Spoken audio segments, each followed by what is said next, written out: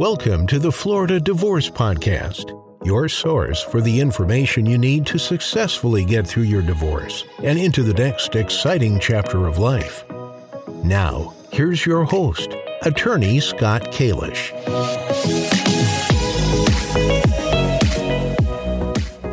Hi, my name is Scott Kalish, and I'm a divorce and family law attorney here in South Florida. Today, I want to talk to you about the issue of alimony, and specifically the scenario or the situation where one spouse is either unemployed or underemployed, right? And this is a situation that we come across from time to time. It's actually pretty common, where typically it unfolds like this, where the spouse that's being requested to pay alimony, right? The paying spouse comes to us and says, hey, my wife or my husband, the would-be receiving spouse, they can go and work, right? And if they worked, I wouldn't have to pay alimony. Or they're in a position where they're not making what they actually could make if they took the job that they're, trained in, right? They're underemployed. And again, underemployed is, hey, they're in a position where they could be making more money. They're licensed to do a certain job, or maybe they have the skills to do a certain job. Maybe historically they worked a certain job and they're voluntarily in a job that's a low paying job and they're not making what they could, make, right? And the way that we handle this, the way we combat this is we argue to the judge that the court should impute income to the other person. And what I mean by imputing income is I mean that the court can, under certain scenarios, and there are certain requirements legally, a court can essentially treat that person as if they were making, more money than they actually are, right? So it's called imputing income to them, and there's some requirements that we have to show, we have to prove before the court legally, can do it under Florida law, right? So let me go through the requirements of what we have to show, and then I'll talk to you a little bit about how we actually do it, right? Sort of like the nuts and bolts of how we put it together. So, the first thing we have to prove is that they're voluntarily in this position. They're either voluntarily unemployed or voluntarily underemployed. And what I mean by that is, hey, this is their choice. Nothing's holding them back, right? And a classic example of someone being legitimately unemployed or underemployed, right? So when they're involuntarily underemployed or involuntarily unemployed, is when, hey, maybe they have an illness, a legitimate illness or a legitimate physical disability where they're just not able to go out and work, or maybe not able to hold the same position that they once had. I'm dealing with this right now in a case, and my client's position is that it's not legitimate. The person's claims about being underemployed is just not legitimate. The decrease in income is voluntary, not involuntary, right? So this is something that I'm grappling with right now. But that's the first requirement. The second requirement is you have to be able to show, right? And this is an important aspect of this, just to back up for a second. If you're the spouse that's asking the court to impute income to the other spouse, this is your burden of proof. You have to show, you have to demonstrate with evidence that the court can legally impute income, right? So you have to meet these requirements with evidence.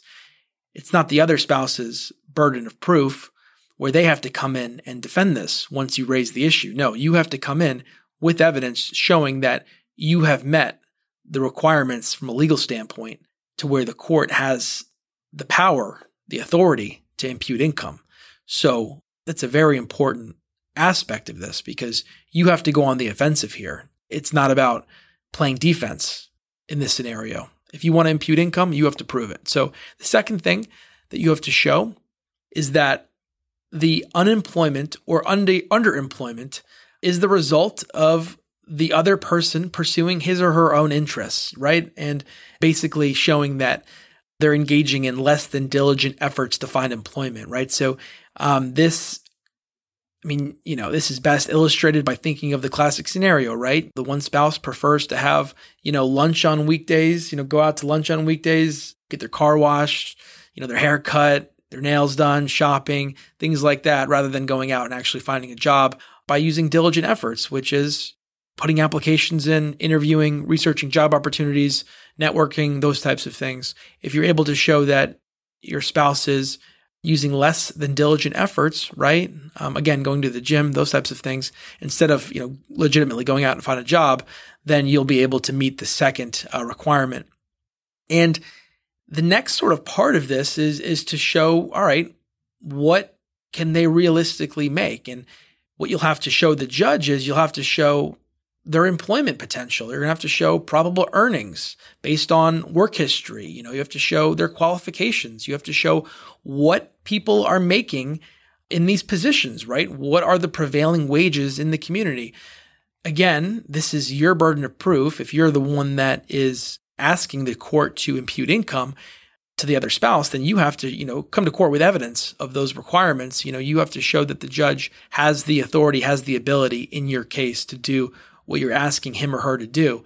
Now, how we actually do this, right? The nuts and bolts. Typically we hire an expert. We hire a vocational expert to come in and do an evaluation of your spouse, right? Hear what their skills are, what their, if they have licenses, if they have, specific industry knowledge, what their qualifications are, what their work history is like. And then the expert also examines what the, job prospects are in the community, right? What opportunities are there and what are similar people making in those job opportunities. And that's typically how we tackle this issue and how we demonstrate to the judge that, hey, judge, you have the authority under Florida law to impute income to the other spouse. And sometimes that does it, right? And that works. And the judge finds, hey, this person, can go out and support themselves. So alimony is not going to be a factor.